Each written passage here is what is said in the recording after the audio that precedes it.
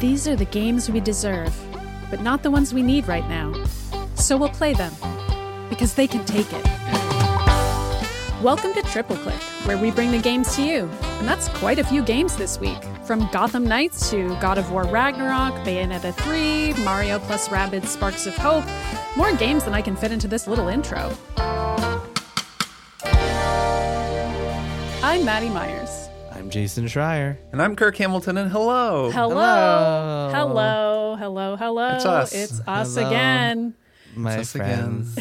Nice to see you. Nice to see you both. I'm so excited. I'm excited to talk about the Mario movie. And you know why we're going to talk about the Mario movie? We are on the Max Fun Network and we're listener supported, and we like to record little bonus episodes. And if you were interested in hearing us talk about Mario, you could go to MaximumFun.org/join and you could become a member for a mere $5 a month. And then you could listen to that and also a bunch of other old episodes where we spill the beans about video games we played. We did one about Horizon Forbidden West. We did an Elden Ring one. We did one about Call of Duty Modern Warfare once. We've done a Die Hard one.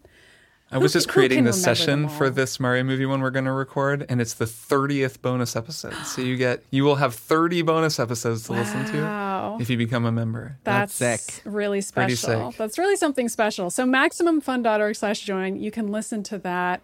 I love the Mario movie, and I'm so excited that I made Kirk watch it for the first time and Jason for the second time. I'm excited about that too. But enough about that. We got to talk about video games, y'all. There's so many video games out, and we simply couldn't decide which one to talk about today. So, Jason, what are we doing instead? Well, we could. Well, so we did decide. We did. So do you want to give the backstory? Originally, this week was going to be a triple play on the video game Gotham Knights, but we all kind of realized that Gotham Knights is kind of a bummer. So we decided that instead we're going to do a big fall games blowout where we talk about a ton of the games we've all been playing this fall. Some of them we've all played, or we're all playing. Some of them just a couple of us have played, and some of them just one of us have played. So we're just going to go through a big list. We're going to talk a little bit about Gotham Knights, but then we're going to get into some other games because I just feel like 40 minutes of talking about just Gotham Knights would just bum us all out at this point. Unfortunately. Okay. So I'm going to read something for both of you that I saw in my podcast feed, and I want to say that I saw this in my podcast feed over the weekend after we had made this decision. This is so our friends at the Besties, a wonderful video game podcast, they make a show. And their most recent episode is called A Desperate Dive into the Grab Bag. And the episode description starts thusly. Look, we were going to do Gotham Knights this week, but we realized no one wanted to hear an hour-long dunk fest. Join us as we pivot to talking about a bunch of good games instead, with just a little dunking for good measure. That is so funny. So we are not the only ones that ran into this problem and made this decision. That we all wanted to stop playing it. I played more of Gotham Knights than I would have liked to, dear listeners. But you know, we'll get into it. We'll get into it when we get started. But yeah, it's funny because Besties, we have a lot of crossover between our listeners and the Besties, and we're good friends with them all. So it's pretty funny that we both independently made the same decision. Great so minds. yes, we're going to be talking about the fall games, and yeah, let's start with Gotham Knights. Maddie, you sounded like you had something to say, so why don't we start off by talking a little bit about Gotham Knights, which I believe all three of us have at least dabbled in. So Maddie, what's your take on Gotham Knights? I've played a few hours of it.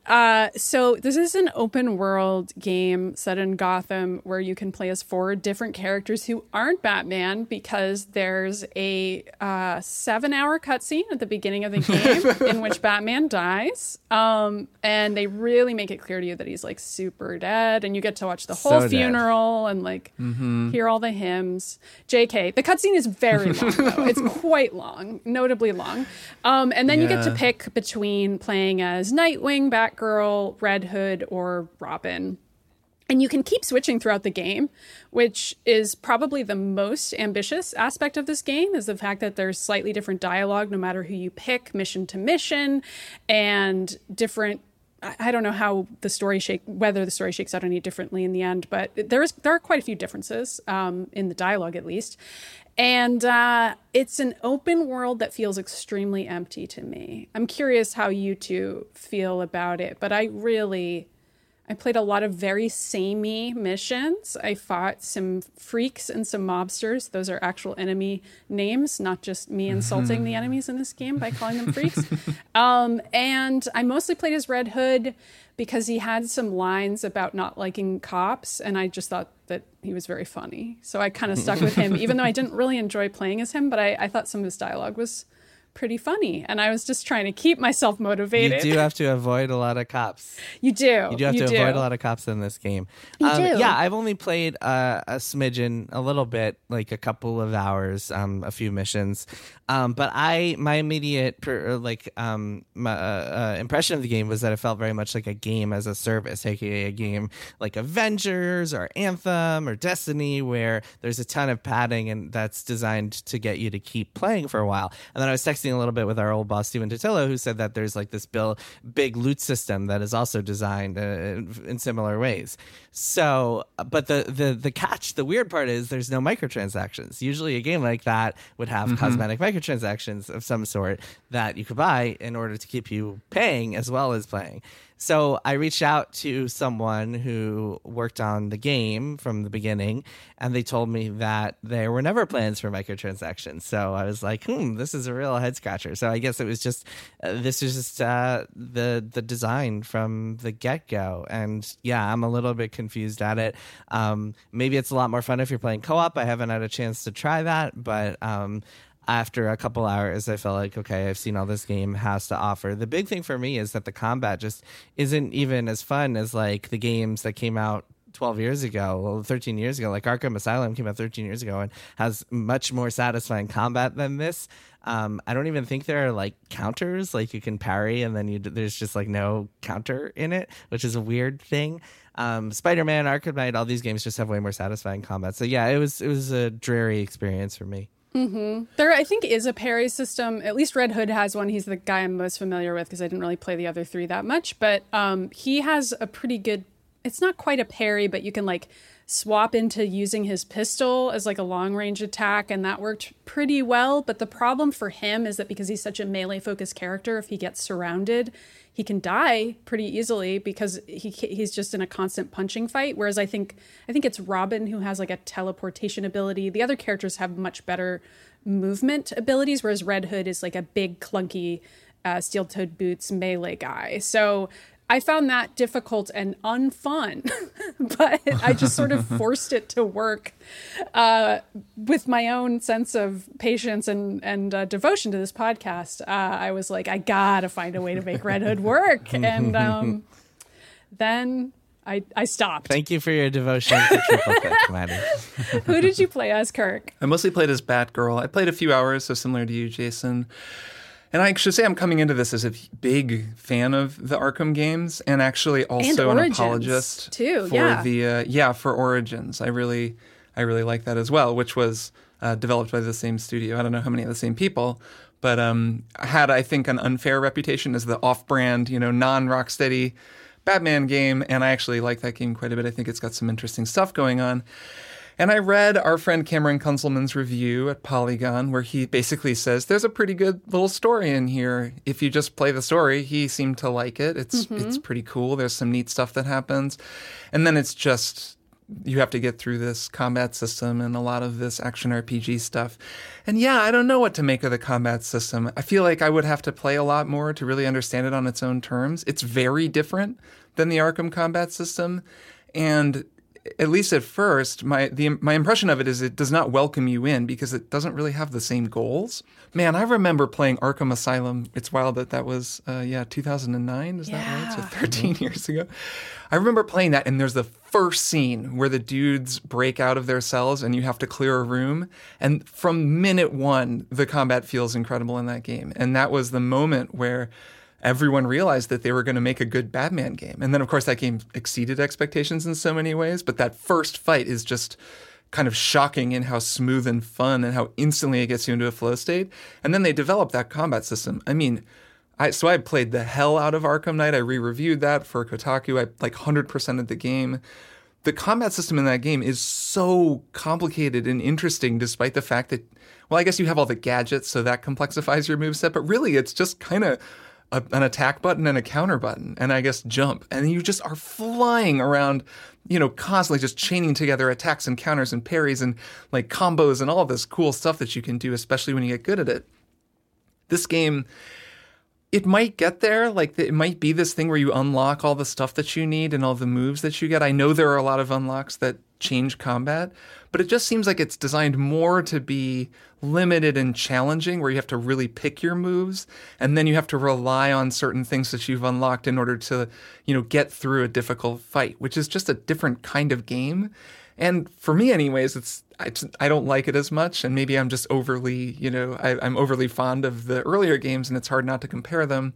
But yeah, I just don't, from what I played of the combat, I didn't like it as much. I don't like not having a counter. I don't like just dodging. I didn't like the way it moves. It just moves a little stiffly. It just doesn't have that flow state that Rocksteady's combat system managed to get. And then, Maddie, to the open world, I agree that the open world is just very strange. I mean, I watched this Digital Foundry video where they put Arkham Knight side by side with Gotham Knights, and it's wild how this game that came out in 2015, 7 years ago, I mean, granted, it's one of the most amazing looking video games ever, but it looks amazing. The art direction, the lighting, it's raining, and there's just fog everywhere and these spotlights and zeppelins in the sky. It looks like Gotham City. And this Gotham City, once you stop and think about it, you're just on this little motorcycle and it just looks like Saints Row or something. Like, it just looks like a generic city, which is a huge failing for an open world, Gotham City video game. The motorcycle feels bad to me as well. Oh, yeah. It's not a good motorcycle. You can't glide until you unlock the glide ability, which is also super grindy. So Arkham Origins came out in 2013, so this is 9 years later. Along the way, they had a couple of canceled projects, canceled Suicide Squad game. Not clear. I'm actually not 100% sure, like, if that wound up moving to Rocksteady or if Rocksteady just started their own Suicide Squad game. I'm not 100% sure what happened there, but they had their own canceled Suicide Squad game, canceled Damian Wayne game, which is, I guess, Batman's son or something like that. So, I thought you were saying, like... Damon Wayans. Damon Wayans, yes. Yeah, canceled Damon Wayans game. Wow, Damon Wayans got canceled. I don't know if you heard. They dug up his old tweets and they were problematic. Damon Wayans in Happy Endings, Damon Wayans Jr. is one of the best characters. I'd probably Happy play a Endings, Damon Wayans game. personal favorite show. I might play a Damian Wayne game. And one more quick thing Sure. before we move on is the investigation system where you have to Yes. Oh my mess god, things up. it's I'm glad so you mentioned funny. that. Oh my What in the world? Unintentionally funny. What is going on in that? Like, what? I was like trying to figure out, are there actually hints at this, or is it just random guessing and checking? Because like it just seems like I think random it's guessing, random. unless I'm really missing something. I've asked around, and I know of no one yet who has figured out if there is a way to solve the mysteries in Gotham Knights other than guessing. So if it is there... Can I take a crack at explaining this? Is this worth explaining? Because I'm sure some people don't know what this is. Basically, you just have to match some things together. Like you have you're looking at this big tableau of objects, and you have to match some objects with some other objects and solve a puzzle. Yeah, except it's you just press Y to random solve. guessing and checking. You Especially in match the two wake of objects, and then you playing solve. Case of the Golden Idol, which we'll talk about a little bit later. It's so weird to like jump into this like terrible investigation thing. Anyway, we should move on. Kirk, do you have one more thought before we move on? One more Gotham Knights thought? No, I do think that that investigation looked beautiful. The first one that I played, it was really nice. A nice set, a nice art direction, and then good, just a befuddling design of the puzzle. I don't know who came up with that or what the goal was. So yeah, we can move on anyways. I just very also weird. think it's really great that when you beat up guys, they drop clues as like little sonic rings, and they're like little collectibles. It's just clues. I don't know what that means, but I liked picking them up. Anyway. Bing! Kirk here as I edit the episode. We are about to talk about God of War Ragnarok, which is a game that isn't out yet, which we don't normally do, and it's far enough in advance that I thought I would give those of you who don't want to hear any plot details about this game at all a spoiler warning. So if you just want to skip that section, it's pretty short. We just talk about the opening hours. We're embargoed on most of it, so it's pretty not a lot of plot details, but there's a little bit there. So anyone who wants to skip it, skip ahead to 19 minutes, 34 seconds. That's 19 minutes, 34 seconds. Okay, here we go. Bing! let's jump into a game. Now that we've talked about a bad combat game, let's jump into an amazing combat game with God of War Ragnarok, which is a game that comes out in a couple weeks. We've all been playing early access thanks to codes provided by PlayStation. And we can't really talk too much about it. And in fact, we're going to do a triple play of this in a couple weeks, so hold off for our proper impressions then. But just real quick, since we are allowed to talk about the first few hours of the game and we've all been playing it, I figured we'd jump in. Just to go first, I think it's amazing. It's feels like it picks up right where the first game left off in a lot of good ways, and I am really enjoying it, really enjoying the combat, really enjoying the story, really enjoying everything about it. What about you guys? Any thoughts? I like those Chaos Blades. So this is my first time playing this, and I was really expecting to like this axe that I've heard so much about. And you know what? I'm shocking the world. I'm all about those Chaos Blades. They're so nice. I feel like which Ninja Turtle has the nunchucks? I don't know. I feel like a Ninja Turtle. Yeah, Michelangelo, of course. Painter of the Sistine Chapel. How could I forget? That's who I feel like. And you know that a big twist. So Kratos in the first games, the original trilogy, I guess there's more than 3, but I think of it as a trilogy, used those blades. That was his primary weapon, though, of course, he got many more. And then in the first game, you start with the axe, and you only have the axe for the first third of the game. Yeah, the first game of this saga. The first game in this series. You series. can't say the first God of War game anymore. Yes. The 2018 game, you only had the axe, and then there's this big moment where it's basically, Lord help me, but it's back to the old me, and he goes and he gets his Chaos Blades. It's really cool. It's done really well. It's amazing. Great. And you get to see the Chaos Blades from that over-the-shoulder perspective, which you've never really seen since the earlier games were isometric. That's perfect. That's wonderful. I love it. I love the Chaos Blades. They've made them better. I actually really like that you start with them because you just have this basic combat set where you have the blades and you have the frost. So it's fire and ice. You could say it as a song of... Song of Ice and Fire? Truly. So you have those two things unlocked from the beginning. So they've redesigned the combat somewhat around that, which I think is cool. Like you can freeze an enemy, and then if you hit a freeze enemy or a frozen enemy with flame, it does extra damage, and vice versa. So you're kind of there's skills that are meant to be like serendipitous there. Yeah. Or you're swapping between the weapons, and that's pretty cool. So I appreciate that. And they've just made the Blades of Chaos, it feels to me, just a little more viable and better, because in the 2018 game, I'm guessing I'm not alone in this, I didn't really use the blades except when someone was frozen and was resistant to the axe, just because the axe is so fun and you can throw it and it has that door thing. It's so subjective, though. Like, they feel so different that I could really understand somebody favoring one or the other. Well, right, but I think they have retooled them and given them better abilities in this sequel. Like, I think that the blades are a stronger weapon, and I am at least finding myself using them way more. Because the Scorpion move, which did exist in the first game, is super cool, where you pull people over to you. But also, you can hit a guy. There's an ability unlock where you hit a guy, and then you go flying over to him, which is sick and increases your mobility. So there's cool stuff like that. They're really good at friction. These designers are really good at those pauses, those moments of like tension. Works very well with the controller. I like the new thing where you hold down triangle to charge up your axe and freeze it. A lot of stuff like that. I'll say that the opening hours feel very familiar. I'm sure that's on purpose. It just feels like a kind of a rehash of the 2018 game, which I've just recently been playing on PC. But that's okay. I like that game. So yeah, I'm into it. I'm very curious about the story, and I think we'll have a lot more to say, once we've really like gotten to the main meat of the game and played through the story. Yeah, I mean, I think we can't really talk about what happens after the first kind of big region you do, which is Svartalheim, the land of the dwarves. But yeah, I mean, things are definitely. I'm past that now, and things are definitely feeling different. So yeah, I agree with you, Kirk, that the opening hours feel. Even the first fight when Thor comes to your house is a mirror image of the first fight in the last game, which is Baldur coming to your house, and 3 phases and like jumping all over the place. It's very similar. Although Thor and Odin, oh my God, Toby Ziegler showing up as Odin is pretty incredible. I feel like people's Odin reactions will depend on whether they've seen The West Wing or not. Like it's really just, are you going to see Odin as Toby Ziegler, or are you going to be like, oh, this voice actor's pretty good? What else is this guy seems pretty incredible. Like after watching The West Wing, just being like, this is the God of gods. This is the All Father in God of War. It's just so funny. Anyway, we'll get more into this in a couple weeks when we dive into the game more extensively. Let's do a couple more. just real quick, I've been playing a game called Star Ocean: The Divine Force, and by I've been playing, I mean I just checked it out for 2 seconds. It's another Star Ocean game. It's weird how Square Enix just has this kind of like C-tier series that has just gotten. It's really weird. Star Ocean is this series of action JRPGs that are sci-fi but also fantasy. So like usually you play as like some sort of space captain or soldier who lands on a planet where they don't understand space and they're like in medieval times, and so there's some like clash there between the fantasy and the sci-fi. And this game is no exception. It just feels like another Star Ocean game and not in the best of ways. So I'm not sure how much more I'm gonna play.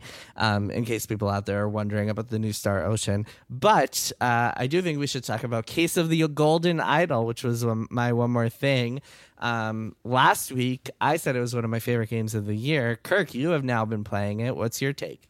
It's one of my favorite games of the year. All right. I knew it. It's so good. Oh, it's so good. So this is an honest-to-goodness entry in the din-like genre, which is a style of genre that I'm trying to get to catch on.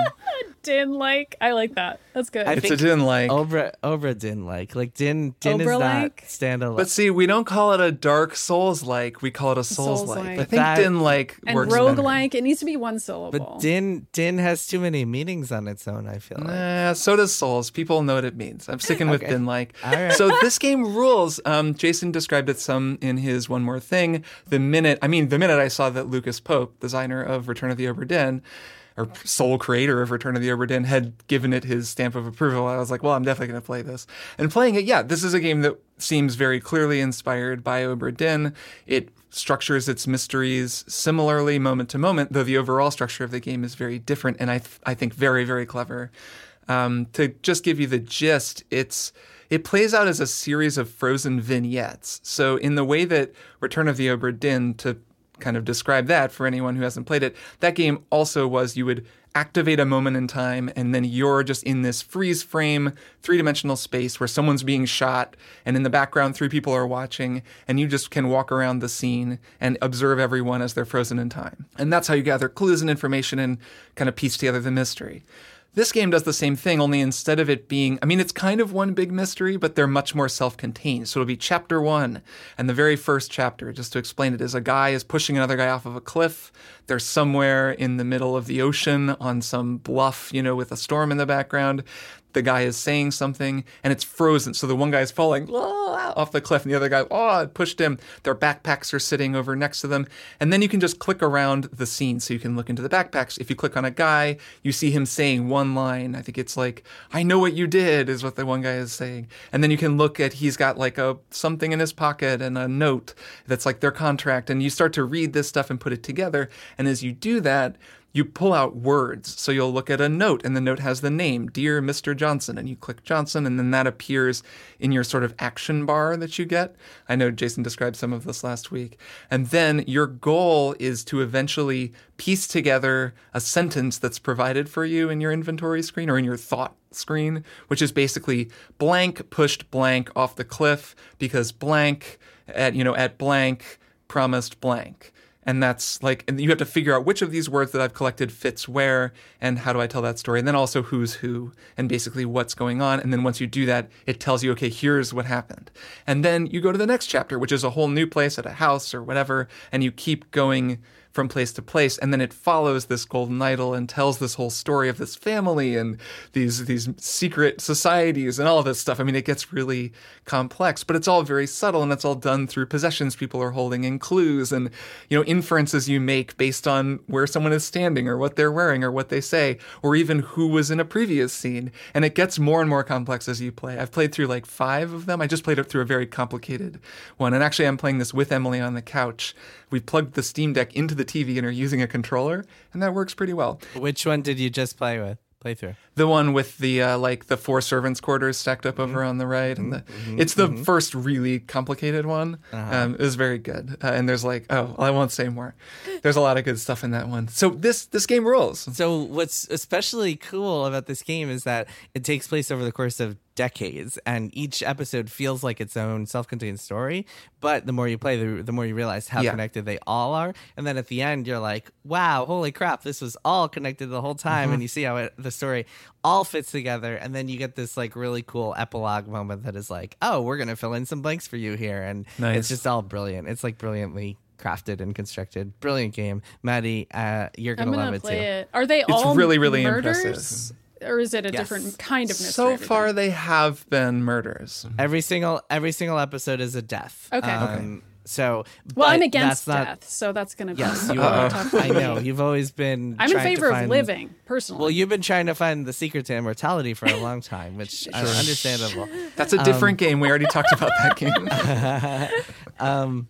Yeah, they're all deaths, but like you don't just have to figure out how they the die. Murder. You also figure out other stuff. Got it. And motives That's very cool. and the interested parties. Who's who? You have to figure out why certain things. And if they're all happen. connected, there's an overarching story that's sort of doled out to you as you go. Towards the end, you're figuring out multiple things at the same time. It gets really complex and fascinating, and you'll see. It's awesome. It sounds rad. Okay, let's move on. I see Persona 5 PC. Kirk, is that you?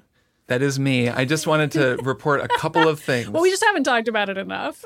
Yeah, because I know we talked about it last week, but I've been playing the PC version specifically on Steam Deck, and I just wanted to tell two very quick stories. First of all, the game runs really well on Steam Deck. If anyone is curious, it looks amazing. But there's an aliasing issue where like the text looks a little bit funky, and there is kind of a way to fix it or to make it look better. You just have to change it to 16 by 9 instead of 16 by 10 and like change the resolution that it's running in Steam. I'm not going to tell you how to do it, but I'm going to tell you that there is a way to do it. And if you look that up, like there's Reddit posts that explain it's not hard. You can make it look a little better.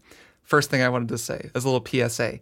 Second PSA is that I didn't know this was possible, but it is possible to convert a PS4 save game into a save file that will work on PC, which is exactly what I did, or I got someone on Reddit to do for me for this game. So long I've been playing this game on PS5, it's the PS4 version. I've put 90 hours in, and I'm right up to the place where Royal's new stuff comes in. And I was like, man, I'm getting here just as the PC version comes out, and I could be playing this on Steam Deck and like just putting it to sleep on Steam Deck. I'm going on a trip this weekend. I could just take it with, but I can't start the game over because I do not have time. And then it turns out there is actually a way to do this. There's this app that lets you do it. That lets you convert save files, which is so cool. So now I have my save on Steam Deck, and it makes me very happy. So I'm going to finish the game on Steam Deck, and I'm excited about it. Mm-hmm. Very nice. That's great. Bayonetta 3. Maddie, tell us about Bayonetta 3. Yeah, so I'm the only one who played this. I'm kind of glad I didn't make you two do a triple play of it, although I was so excited about this game. I really considered making everyone play it. I'm going to play it. This is a tough one. So I recently replayed Bayonetta 1 and 2. I played them when they came out, loved them. I know they're controversial games. They're very sexual games. And a lot of people feel really uncomfortable about how Bayonetta is sometimes presented as a sex object and sometimes presented as sort of a heroine in her own right. And the game really vacillates a lot between those presentations. And I think people like me have just kind of found ways to look past the parts they don't like and enjoy Bayonetta despite that. It helps the combat's really freaking fun. Like the way that combos work in those games is so satisfying to me. And Bayonetta 3 really brings back all the combat stuff I really, really like, and it adds in this whole new mechanic where Bayonetta can summon demons, and the demons are actually really slow. Like normally she's got like lightning fast combat. She's always dodging. She's always putting other people in slow-mo so she can move even faster than them. And in this game, you have to kind of get used to the really varied pace of these huge, clunky demons who are like boom, boom, boom. And you have to like kind of get in the rhythm of how slow their attacks are. But I found that really fun, really different, really cool. And there's like a new character in this named Viola. I thought she was really funny.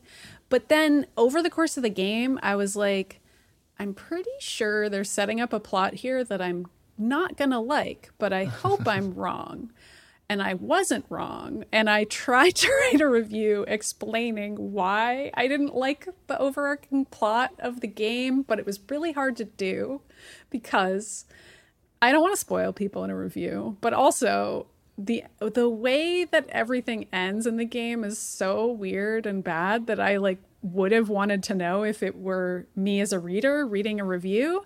So it's just always a really tricky place to be in. I know you two have been in this position before too, when you're reviewing games and you're like, this game has a really weird part or like a weird ending and I can't talk about it because I don't want to spoil it or it's in the embargo or both. And I need to like find a way to vaguely explain to the reader, like, you might really hate something that happens in this, but I don't want to tell you what specifically. We'll link your review in the show notes because I think your review makes it pretty clear what happens without just like spelling it out. At least I inferred it pretty quickly. I feel like people have inferred the main thing, but there's more that I didn't even bother getting into. And so after the embargo is up, which actually won't even be until a day after this episode drops, I'm going to try to write a story that goes into more detail. And I'm sure other people are too, because I feel like this game, it makes some weird narrative choices. But Bayonetta's always out here starting conversations and stirring up controversies. So in some ways, I feel like we should have known Bayonetta 3 would be no different. And that there would be a whole new round of critical essays from people about what they think about her and what she does or doesn't represent. So that'll be fun. Well, a couple of weeks ago, you were talking about this, and I was like, more like Gayonetta, but now I feel like I have to be like, more like not gay and heteronormative Anetta. more like straight Anetta. More like Luca Anetta. Right. Too bad. Unfortunate. Well, at least the action is fun still. It is. Yeah. And you know, Like there's combos. some boss fights in this game that are so freaking cool that it's sad. It's like hard when a game does this to you, where you're like, okay, but there are parts of this that were so fun though. I just don't ever want to see those story beats play out again. So I guess I can never replay this game. Oh well. Yeah, sounds super frustrating. All right, let's talk about a few more games real quick. I'm still playing a bunch of The Legend of Heroes Trails to Zero, which is a big meaty JRPG. You were liking it, right? I won't get super into it just because it was my What More Thing a couple of weeks ago. But if you're looking for just like a nice, comforting, like epic, sprawling JRPG with like really good dialogue, really fun turn-based combat, really good characters, really good story, etc., this is the game for you, and really good music. The Legend of Heroes Trails to Zero. And if you're curious about the Trails series, it's basically unfolds in like a bunch of different chunks, like almost sub-series. There's the Sky sub-series, there's the Cold Steel sub-series, and now there's Zero, which is a duology. So it's this and then a second part that's coming out in March. And from what I played of Zero so far, I love it. I'm a good 15 hours into it or so, maybe 20 hours, and really enjoying it on my Switch. So worth checking out to those of you out there looking for a cool new JRPG. Nice. Next up, we have A Plague Tale Requiem. Is this you, Kirk? Gotta be. Yeah, this is me. I've been playing this one. So I Is played this the Rats game? The It's the first Rats game, yeah. game. This is the Rats game. They had some new varmints to this one, but this is the sequel to the Rats game, Rats A Plague Tale and- Innocence. Mice and guinea pigs and ferrets and A It's just a sea of ferrets. a whole zoo. So I played through the first game in this now series, apparently, called, like I said, Plague Tale Innocence, and really liked it. I thought it was just hard to describe in a certain way. It filled this niche where it's a beautiful looking, fun, linear third person stealth action set piece oriented story game, right? Yeah. Yeah, it has the kind of pacing of like of early Resident Evil or a Half-Life, where you're kind of moving between really tense and then like weird supernatural puzzle and then stealth action and then long story sequence and on and on and on. It is the first game's really cool, and then the notable thing about it was the rats. The sequel picks up the story right where the first game ended and continues. So just to describe really quickly what this setting is and what it's about, you play as kind of two children, a young woman and a younger boy. You're mostly her. She's probably like 13 or 14 years old. He's like 6 or 7. And you're in medieval France, basically. Though as it turns out, you're in a version of medieval France that's got some supernatural stuff going on. It's mostly just a really gritty, violent, dangerous medieval world. But then there is also a supernatural plague where seas of rats appear out of nowhere and just devour people. And that's the plague in the title. So the first game is pretty wild. It's just a cooler game than you would think. It starts pretty straightforward. It's really gritty and violent and kind of intense. These kids are being hunted by really scary people. It's also there's a lot of stealth. So you're sneaking around, and because you're kids, if you get caught, you just get killed. So it's got that kind of rhythm. There's a lot of whispering and a lot of holding hands. One of the mechanics of this game is that you and your little brother are like holding hands and sneaking and running together, which That's is so just cute. a kind of a different feeling. Nice. It's not. And they're not cute games, but it is there's a real intimacy harrowing. between the protagonists. Yeah. They're very very harrowing. And then there's these rats where you'll be in these sequences where it's dark, and everywhere that it's dark, the rats just cover everything, like an ocean of rats.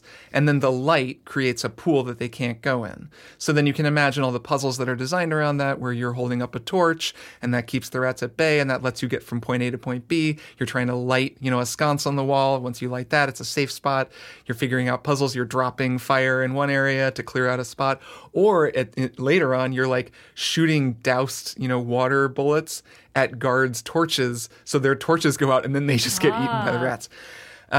So that's the design of the game, and then there's a bunch of revelations about your little brother. He has power over the rats. It gets super wild, and I would recommend watching at least some of the cutscenes about this story for this game before you play the sequel, because the sequel does just pick up from, the place that the first game ends. And unfortunately, so the new game is on Game Pass, But the old game is no longer on Game Pass. which is too bad because this is a great Game Pass game because it's beautiful looking. It's like, really a really cool game, but it's up against a lot of stiff competition in this realm in particular, like with God of War coming out. It's another third person game. Plus it's like 10 hours or something, right? Like it's kind of a medium Not length. super long. Right. Which I really like about it, but I would, right. It's like if I had paid for it, maybe I would feel differently. So it's more of the same. It feels the same. It has that same interesting narrative, like framing and tone. And I really like that about it. That's what I liked about the first game. The gameplay does not reinvent anything. The rats are cool, but they're just a puzzle mechanic. It's more the world, the vibe. It has this particular kind of sad, kind of mournful tone, I guess. And it's really gorgeous looking. The art is beautiful looking. The setting just feels a little distinct to me for whatever reason. The heroes are nice. They're really because of all the rats. Care about one another. No, but I mean like it's like medieval France, and it really is gorgeous looking. Like it feels like you're touring medieval France, and that's pretty neat.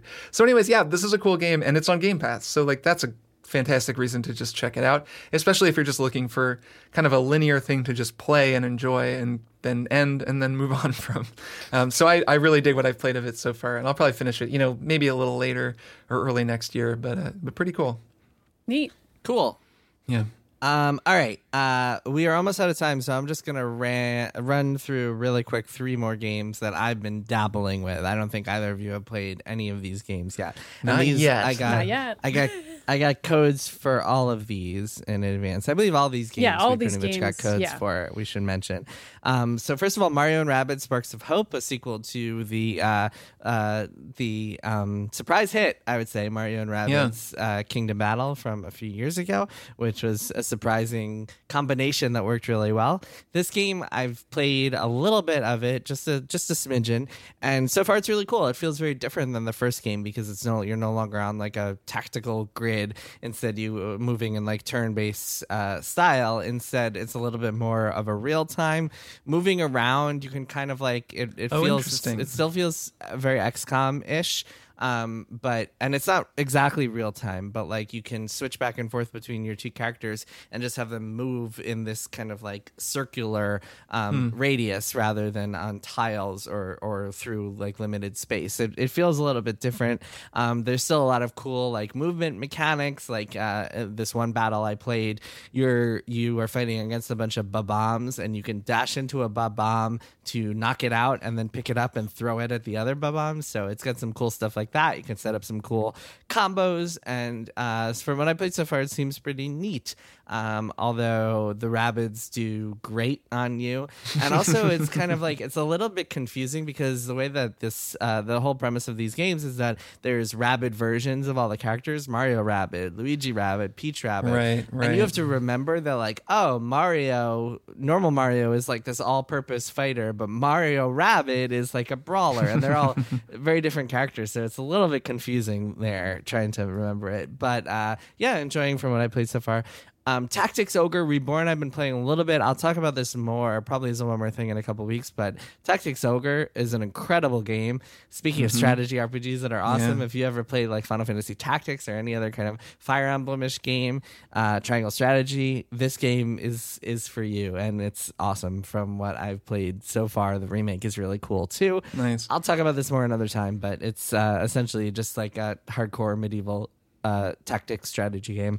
And then last but not least, or maybe least, I don't know, I've been playing some NBA 2K23. Again, just dabbling, but I dabbled with the story mode a little bit because the story modes of these games are always been entertaining. And this one is hilarious because usually the NBA 2K story modes are like, you start off as this like high school kid, you go to college, you try to make your way to the You're NBA. level 1.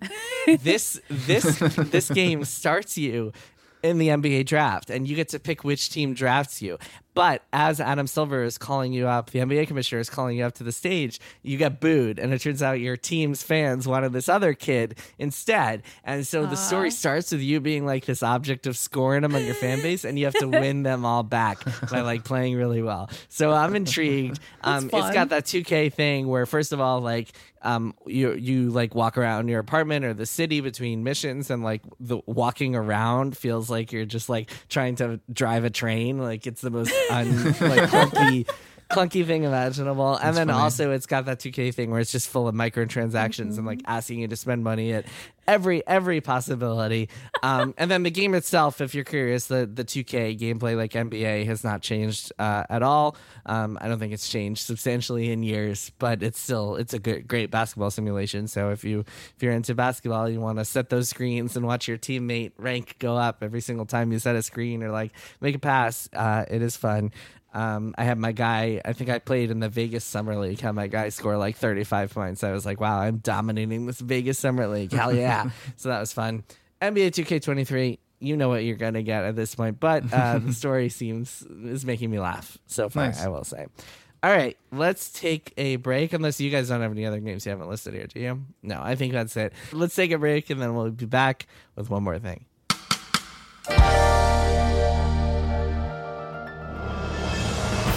I'm Jesse Thorne.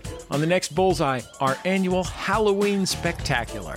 We'll interview Anna Fabrega from Los Spookies, Monet Exchange from Drag Race, and the great R.L. Stine, creator of Goosebumps. You know, I don't really get too deep into the real fears. It's a lot safer to do a dummy coming to life. That's on the next Bullseye for MaximumFun.org and NPR.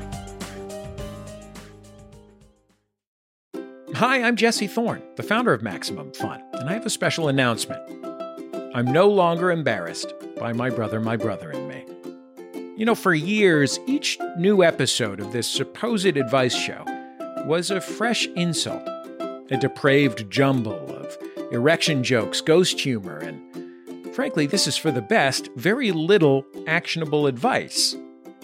But now, as they enter their twilight years, I'm as surprised as anyone to admit that it's gotten kind of good. Justin, Travis, and Griffin's witticisms are more refined, like a humor column in a fancy magazine. And they hardly ever say bazinga anymore.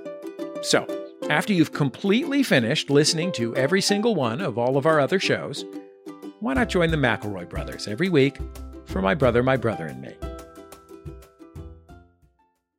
And we are back. Kirk, Maddie, don't you think that Kratos would be canceled if he was on Twitter? I feel like he would be just I don't think he would care. I feel like he would be one of those uncancelable people on Twitter where he would not...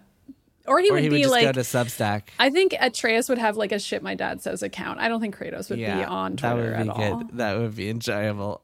Maddie, what's your one more thing? My one more thing is a show on Netflix that's called Derry Girls, and it is Derry. It is after the town in Ireland, and there are 3 seasons of this show, and I have watched all 3 in a matter of days because this show's great, and I'm sad that I'm out of Derry Girls. It's the best show. It's so funny. I laugh out loud at a lot of shows, but I laugh out loud multiple times per episode at this show.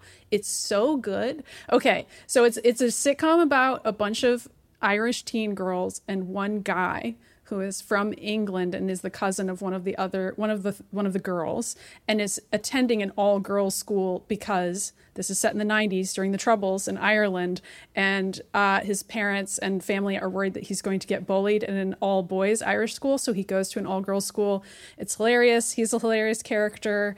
All of the girls, the 4 girls, are each hilarious in their own ways, each have their own little quirks and personality traits. The accents are so thick. Many of the actors on this show aren't actually from Derry, but did have to learn this like hyper specific, really thick accent. And I don't know if they're bringing it or not, but I'm pretty sure they are. The show's created by this woman, Lisa McGee, who grew up in Derry, so I can only assume she coached all of them. And this is like a semi-autobiographical show. But basically, you need the subtitles for this show. That's my hot tip. All of the kinds of problems that the teen girls and one boy get into are like very low stakes sitcom plots. They go to a Catholic school, by the way, so they're like getting up to shenanigans. Like they steal this statue in season 2, and like there's really no reason why they would steal it in the first place, and then they have to like come up with all these explanations for what happens to it. I don't know. It's like that kind of low stakes, but just moment to moment, the jokes are so freaking funny. And I don't know, I love it. It made me feel really, really good to watch. So I strongly recommend. I imagine there's some weird, like, sexual tension stuff. If for one guy is which is one guy there. School. I mean, you would think, but like, I don't know, they all just make fun of him constantly and are like, you are definitely not an object of attraction for any of us, which, of course, by season 3, one might imagine there's some sexual tension as the girls and guy get older. But I don't know, mostly it's just funny to hear all the different slang terms, and I feel like I'm going to start using the word class as an adjective now. Like, that's so class, like all these freaking Irish slang terms from the mid-90s. And hearing songs by the Cranberries. Accent. I know, nobody knows. I can't do it. But it's great. I really, really recommend Derry Girls. It's so funny. I feel like anyone would enjoy it. That's my one more thing. Cool. Nice. Kirk, what about you?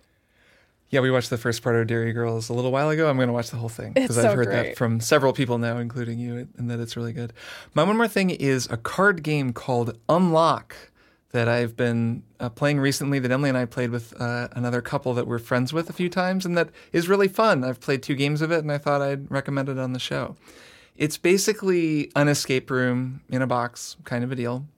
And it's similar to other games that I've talked about where what's the one Hunt called? a Killer, Maddie, that those you and I both ones? did? Hunt a Killer, yeah. Yeah. So those involve big kind of elaborate one-off, puzzles or mysteries that you have to solve. Mm-hmm, with props, and little props. Yeah, there's a lot of props, and those are really cool, but they're kind of expensive. Mm-hmm. The nice thing about Unlock is each mystery, you'd only do it once because, once you've solved it, but it's just a deck of cards. There's a couple little props, but it's pretty much just cards. And the way that you play through it is there's a companion app that you can load up, like on an iPad or whatever, on your phone, and you put it in the middle of the table. And then you use that to kind of run the game as you do it.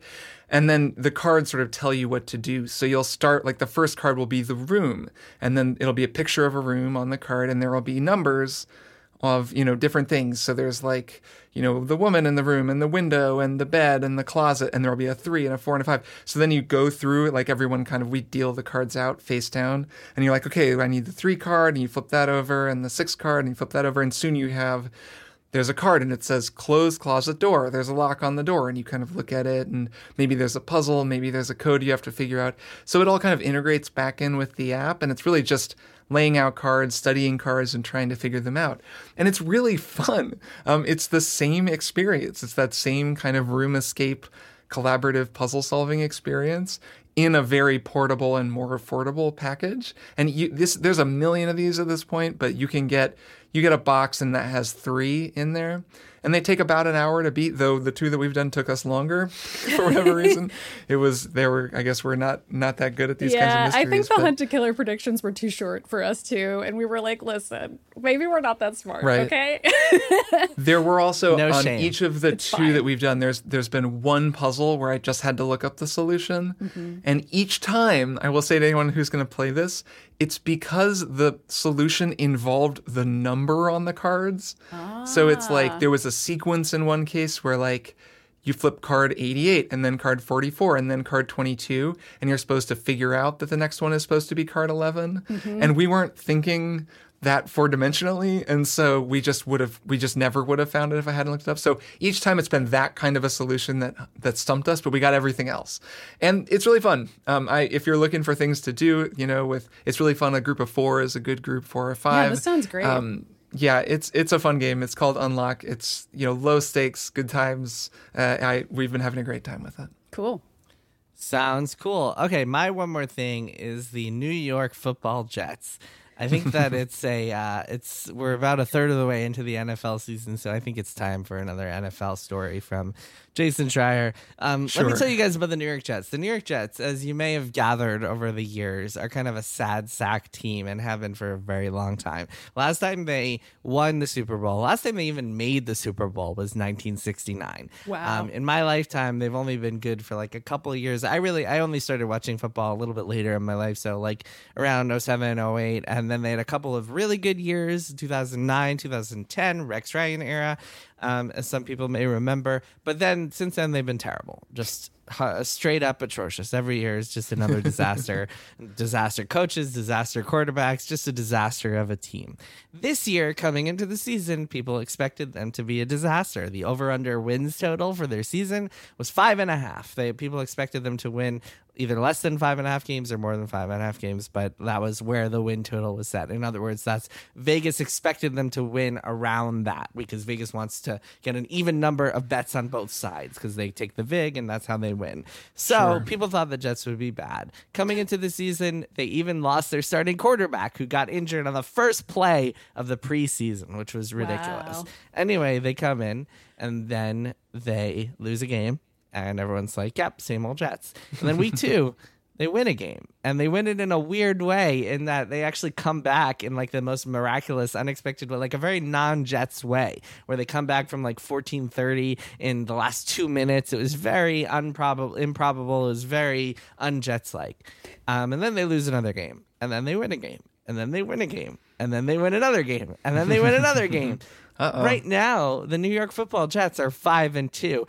ESPN's NFL Power Rankings has them rated as the 8th best team in football right now. Pretty crazy, right? But the Jets are that good because of a guy named Breece Hall, among other things. They have a lot of good, talented rookie players, including this guy, Breece Hall, who was drafted in an early round pick. I think it was the first round of this year, maybe the second round of this year. Breece Hall turns out to be this like monster beast mode. Like people are saying he's going to be rookie of the year, et cetera, et cetera.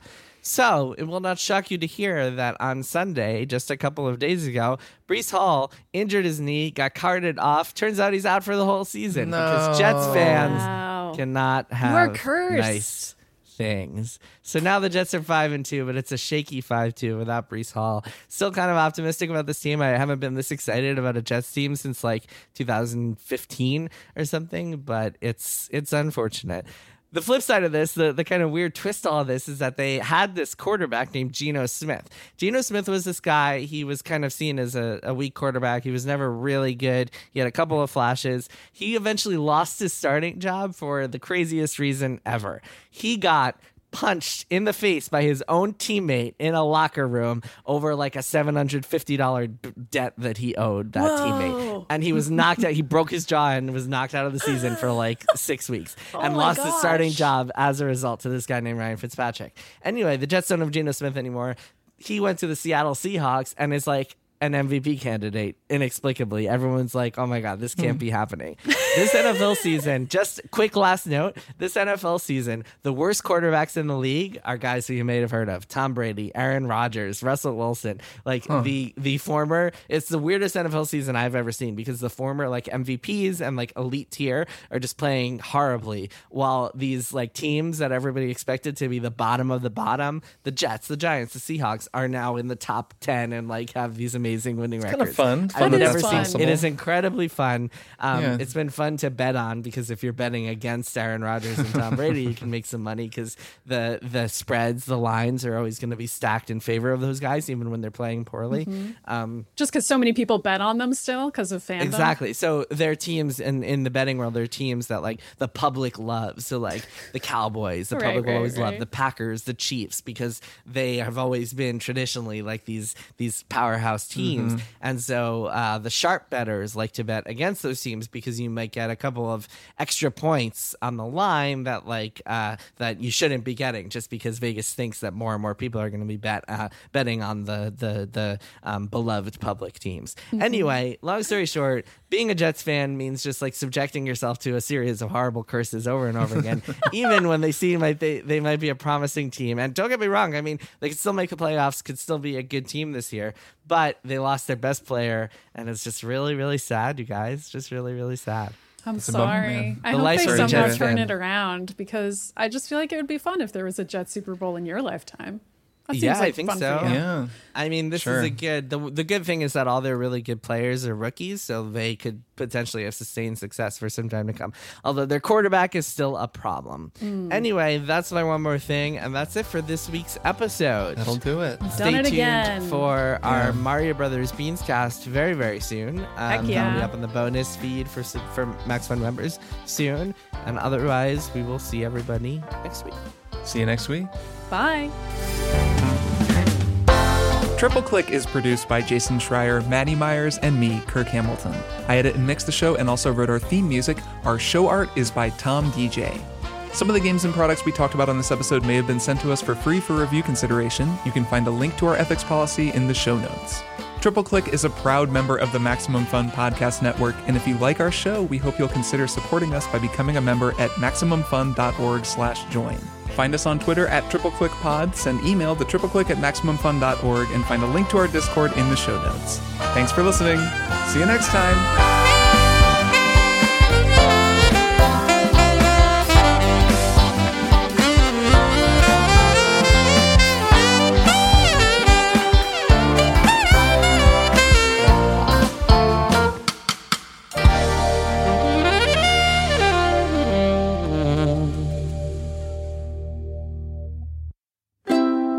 MaximumFun.org.